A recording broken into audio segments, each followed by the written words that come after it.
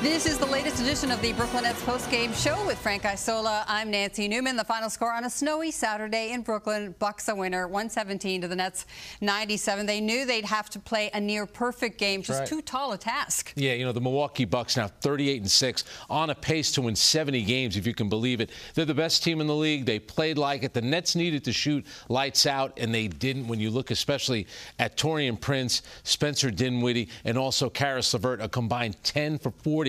Kyrie Irving needed some help tonight. He didn't get it. Bucks just too good at everything. It was the 8th straight head-to-head loss for the Nets against Milwaukee. That's Brooklyn's largest active losing streak versus any NBA team. With Joe Harris among the inactives, Brooklyn shot less than 31% from three-point range. 6 of their players hit multiple treys in defeat, including Kyrie Irving, who led the Nets with 17 points. Giannis, a game-high 29 for Milwaukee. Following the game, Kenny Atkinson started his post-game comments by talking about what stood out during the flow of action. Defense was actually decent. You know, I'm not saying it was great or outstanding. I thought we fought defensively and offensively. You know, obviously didn't make shots. They're the #1 rim protection team in the league.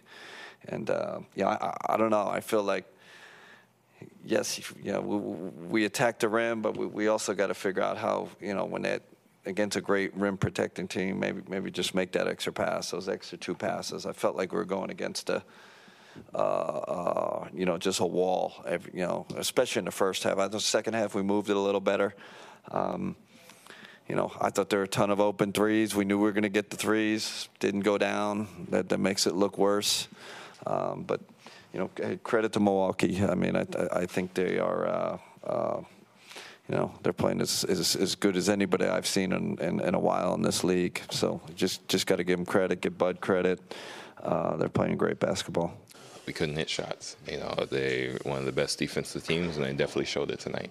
What were they doing to keep you from getting looks that you would normally get? I'm going to give him a compliment. Brook Lopez is a great defender down there. On the pick and roll, he sits back, and that kind of takes away my role. And for me, I was trying to stick the screens to get our guard shots.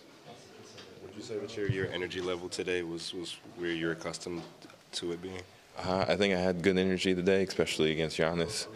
He still did amazing tonight, and I did my part in slowing him down. You did guard him for a couple of stretches. What was that like for you, checking a guy like that? It's definitely difficult. He's definitely added a three-point game or a three-point shot to his game, so I had to be aware of that. And also, we all know about his driving game. The Black and White will return to action Monday, Martin Luther King Day, with a matinee versus Philadelphia. Coverage begins on Yes with the pregame show at 2:30 p.m. in the afternoon. For Frank Isola, Frankie Ice, I'm Nancy Newman. Thanks for joining us on the Brooklyn Nets Postgame Show.